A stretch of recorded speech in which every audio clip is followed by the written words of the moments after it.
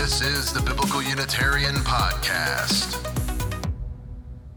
Greetings, friends, and welcome to the Biblical Unitarian Podcast. This is episode number 51, entitled Elisha and High Human Christology. As always, the Biblical Unitarian Podcast is the podcast that aims to start conversations about the oneness and unity of God and about the humanity of Jesus Christ. Thank you so much for joining us today. My name is Dustin Smith, and as always, I am your host. I want to talk today about a human being empowered by God to perform miracles and miraculous feats. Maybe you have heard of him. This man healed the sick, raised the dead, fed the multitudes, and even restored an unclean leper. Maybe you have heard of him. This man also controlled the waters, possessed the ability to summon defensive angels for his protection, and was able to extend his human presence into far-off places. You might have concluded that I'm talking about Jesus Christ, as he is depicted in the 4 New Testament Gospels. But I'm actually talking about the Old Testament prophet Elisha. A pupil of the famous prophet Elijah, Elisha is a lesser-known man of God, empowered to perform many wondrous miracles that sound an awful lot alike the things that Jesus was able to do. And yet, Elisha was never thought of as being divine or making himself out to be Israel's God. Rather, he was described as a man of God, a fully fledged human being bearing God's blessing and empowerment. Comparisons between Elisha and Jesus Christ are quite rare these days, but this episode of the Biblical Unitarian Podcast will look at the manner in which God empowers the human being Elisha with a high human status, followed by a comparison with the same miracles performed by Jesus within the New Testament Gospels. The aim of this episode is to better understand the Christological emphasis given by Matthew, Mark, Luke, and John in their portrayals of the human being Jesus Christ by placing him in the context of other human beings bearing a high human status and empowerment by God, such as Adam, Moses, Elijah, and for today's purposes, Elisha. I want to credit Daniel Kirk's research in his book, A Man Attested by God, for the inspiration behind this week's podcast. Let's begin to look at the evidence because there is quite a lot to look at today. Our first point is entitled, Elisha Demonstrates Control Over the Waters. Got quite a few passages in 2 Kings, which is the main text from which we get our information about the prophet Elisha. Quite a few passages that talk about his control over water. Beginning in 2 Kings chapter 2 and verse 19, we read, Then the men of the city said to Elisha, Behold now, the situation of the city is pleasant, as my Lord sees, but the water is bad, and the land is unfruitful. He said, Bring me a new jar, and put salt in it. So they brought it to him. He went out to the spring of water, and threw salt in it, and said, Thus says the Lord, I have purified these waters. There shall not be from there death or unfruitfulness any longer. So the waters have been purified to this day, according to the word of Elisha, which he spoke. That's 2 Kings 2, verses 19 through 22, where Elisha, as a prophet, was able to perform the miracle of bringing purity and restoration to the bad water that was there within the land. And of course, he does this through the word of the Lord, through the word of Yahweh. Yahweh is the one that performs this miracle in and through the hand of Elisha the prophet. Moving on, we have another passage to where Elisha demonstrates control over the waters. In 2 Kings chapter 3, and in verses 17 through 20, we read, For thus says the Lord, You shall not see wind, nor shall you see rain, yet that valley shall be filled with water, so that you shall drink, both you and your cattle and your beast. And the passage goes on and it says, It happened in the morning about the time of offering the sacrifice that, behold, water came by the way of Edom, and the country was filled with water. That's 2 Kings 3, verses 17 and 20, where Elisha, as the prophet, speaks on behalf of the Lord and says that through this miracle, without rain, without wind, the water within the valley is going to be filled, and it's going to give water that is able to be consumed by both human beings and by cattle. Our second point notes that Elisha resurrects a dead child. In 2 Kings chapter 4, we read, "When Elisha came into the house, behold, the lad was dead, and laid on his bed. So he entered and shut the door behind him both, and prayed to the Lord. And he went up and lay on the child, and put his mouth on his mouth, and his eyes on his eyes, and his hands on his hands. And he stretched himself on him, and the flesh of the child became warm. Then he returned and walked in the house once back and forth, and went up and stretched himself on him. And the lad sneezed 7 times, and the lad opened his eyes." That's 2 Kings 4, verses 32 through 35, where Elisha demonstrates his ability to raise the dead, just like his predecessor Elijah. But here, Elisha is able to do this because he is empowered by the Lord. He prays to the Lord. And of course, Elisha demonstrates the ability to give life to this dead child. Our third point is noting that Elisha purifies that which is unclean. A very interesting example of unclean food being purified to be eaten in 2 Kings chapter 4.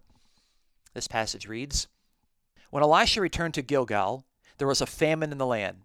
As the sons of the prophets were sitting before him, he said to his servants, 'Put on the large pot and boil stew for the sons of the prophets.'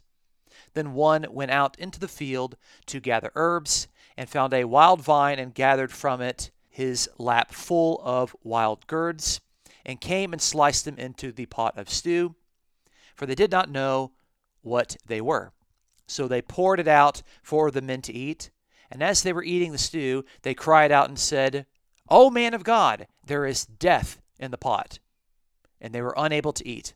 But he said, 'Now bring meal.' He threw it into the pot and said, 'Pour it out for the people, that they may eat.' Then there was no harm in the pot." That's 2 Kings 4, verses 38 through 41, where Elisha is able to purify unclean food. He's able to take that which is unclean and to purify it into something that is both clean and edible to consume. Our fourth point today is that Elisha miraculously divides food to feed the multitudes. In 2 Kings chapter 4, we read of this episode, and it says, "Now a man came from Baal Shalisha, and brought the man of God bread of the firstfruits, 20 loaves of barley, and fresh ears of grain in his sack. He said, 'Give them to the people, that they may eat.' His attendant said, 'What? Will I set this before 100 men?' And he said, 'Give them to the people, that they may eat. For thus says the Lord, they shall eat and have some left over.' So he set it before them, and they ate and had some left over, according to the word of the Lord."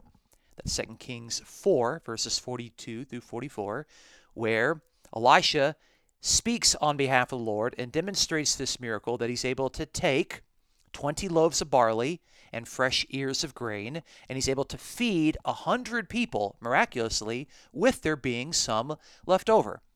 Of course, Elisha does not do this on his own empowerment. He does this with the empowerment of the Lord. The Lord speaks that this miracle will take place, and of course it says this according to the word of the Lord at the end of the passage. Our fifth point is that Elisha heals an unclean leper. A man with leprosy, or something along the lines of leprosy, is coming into contact with Elisha in this passage in 2 Kings 5, starting verse 6. "He brought the letter to the king of Israel, saying, 'And now, as this letter comes to you, behold, I have sent Naaman, my servant, to you, that you may cure him of his leprosy.' The passage goes on and says, 'So he went down and dipped himself 7 times in the Jordan, according to the word of the man of God, and his flesh was restored like the flesh of a little child, and he was clean.'" That's 2 Kings chapter 5, verses 6 and 14. There we see that Elisha, under the empowerment of God, Elisha here is described as a man of God, is able to cleanse Naaman of his leprosy. He's able to make him clean. And Elisha is able to do this not because he is Israel's God, but because he's described as a man of God, as a human being empowered by God. Our sixth point is that Elisha is able to extend his presence into far-off places. It's a very interesting and unique miracle here, where Elisha says in 2 Kings 5:26, "Did not my heart go with you when the man turned from his chariot to meet you?" That's 2 Kings 5 and verse 26. Elisha here seems to be saying that his heart or his spirit went out with this other person. He was able to extend his heart, his spirit, or his presence. We're not really sure what exactly is being said here, but the Hebrew word generally translated is heart. Elisha is able to extend his heart, his understanding, his prophetic presence while being a fully fledged human being. It's a very interesting miracle here, and of course we'll have more to say about this when we look at Jesus, who also is able to extend his presence as a fully fledged human being. Our seventh point is that Elisha demonstrates control over angelic armies, a very powerful feat indeed. In 2 Kings chapter 6 we read, "Now when the attendant of the man of God had risen early and gone out, behold, an army with horses and chariots were circling the city. And his servant said to him, Alas, my master, what shall we do? So he answered, Do not fear, for those who are with us are more than those who are with him. Then Elisha prayed and said, O Lord, I pray, open his eyes that he may see. And the Lord opened the servant's eyes, and he saw, and behold, the mountain was full of horses and chariots of fire all around Elisha." That's 2 Kings 6, verses 15 through 17. This seems to be a very authoritative thing that Elisha is able to do. He demonstrates the authority to summon these things. And of course, he here is called a man of God, a human being empowered by God with God's authority to summon the angelic host. And of course, we have these horses and these fiery chariots all around Elisha. Very powerful and authoritative man of God, as described here in 2 Kings, being Elisha, who still is a man of God, a human being. So now we'll move to our eighth point, which is depictions within the Gospels, the New Testament Gospels, of Jesus in light of Elisha's high human status.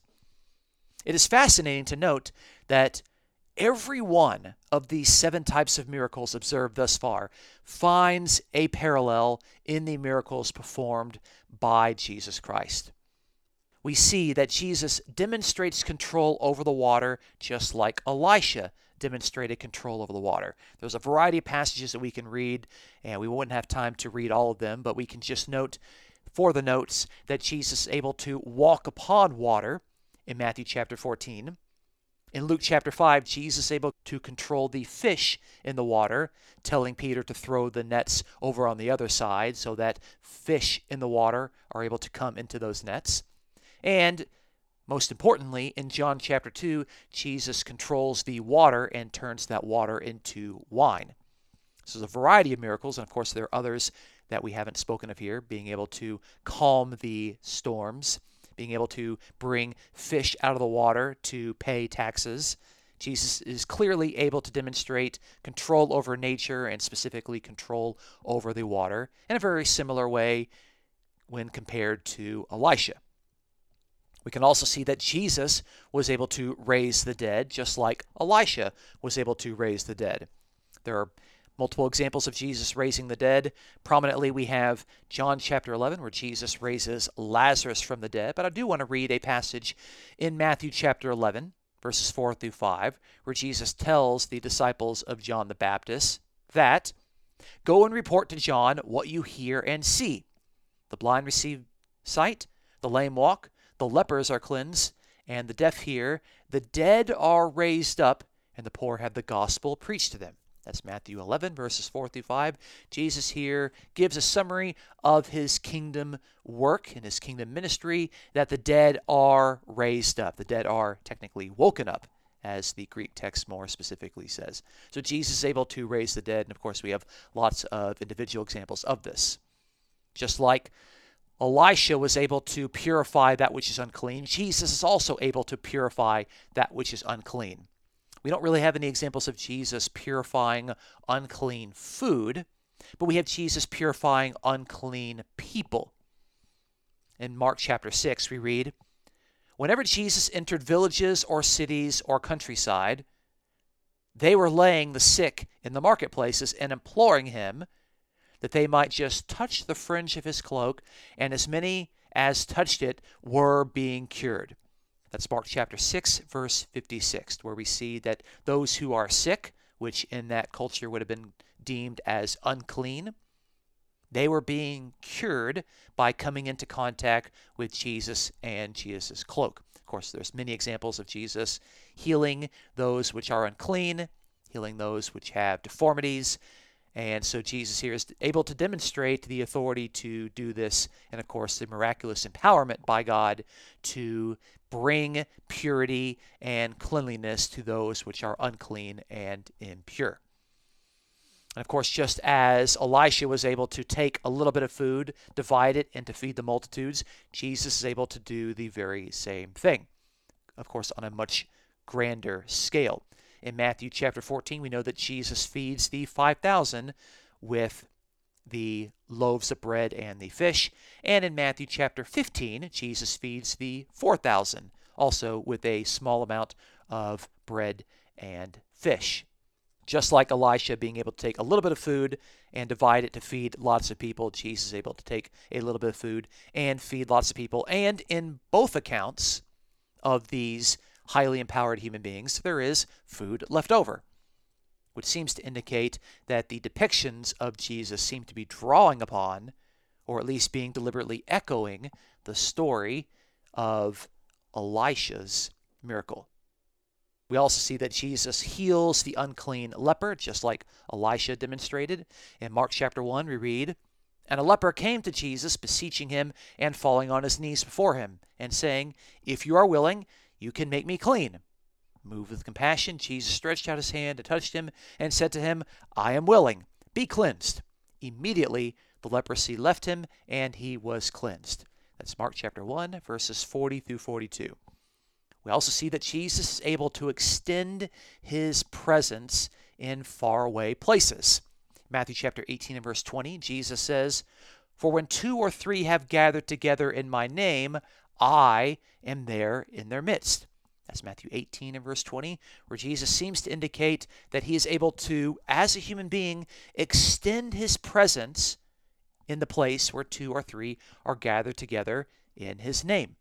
Of course, we have the last verse of Matthew after the resurrection of Jesus and his empowerment with the authority in heaven and on earth. Matthew 28:20, Jesus says, "And lo, I am with you always, even to the end of the age." That's Matthew 28:20. In both places, we see that Jesus is able to be in one place, and yet he is able to extend his presence to be with his followers when they are in a different place. And this is highly interesting, specifically because Elisha was able to do the very same miracle.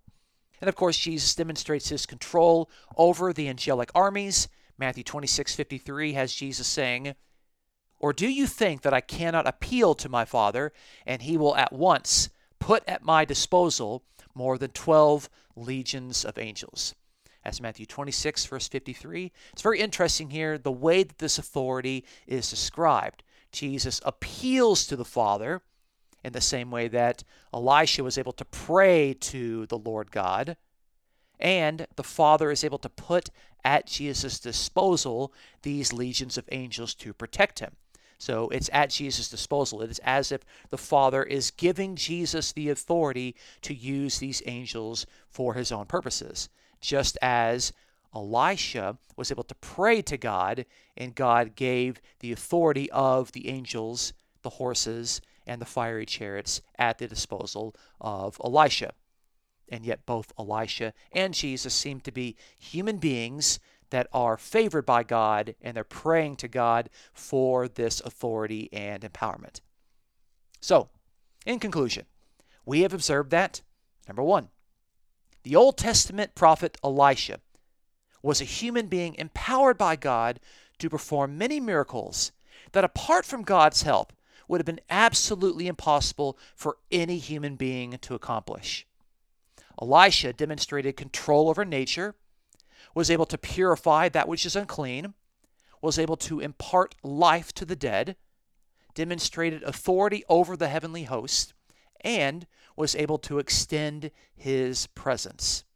And yet, Elisha remained a human being, albeit a human being highly empowered with a high human status, able to do many signs and wonders generally reserved for God alone. The text of 2 Kings never leads the reader to believe that Elijah was, in fact, Israel's God. Rather, Elisha repeatedly is declared to be a man of God, a human being empowered by Israel's God. And number two, we observe that since Elisha was a human being empowered with a high human status to perform divine miracles and feats, it is interesting that Jesus Christ is also depicted as doing very similar things under the same empowerment from God. Like Elisha, Jesus repeatedly demonstrates his control over nature and over the waters. Like Elisha, Jesus took small amounts of food and miraculously divided it to feed the multitudes. Like Elisha, Jesus gave life to the dead. Jesus also cleansed the unclean and even healed those who were leprous. While many feel that Jesus' ability to extend his presence is too exalted of a claim for a mere human being, Elisha was able to do the very same thing. Lastly, both Jesus and Elisha possessed the authority to summon the angels of heaven for protection. These miracles and this authority possessed by Jesus does not make him God any more than Elisha. The New Testament Gospels portray Jesus in light of other human figures of high human status. That is, human agents of God empowered and authorized to exercise God's power and authority on this earth. If you enjoyed the Biblical Unitarian Podcast, please consider supporting us. You can check out this episode's description for a PayPal link. Thank you so much for joining us today, and I look forward to sharing with you next week. My name is Dustin Smith. Until next time, you folks take care.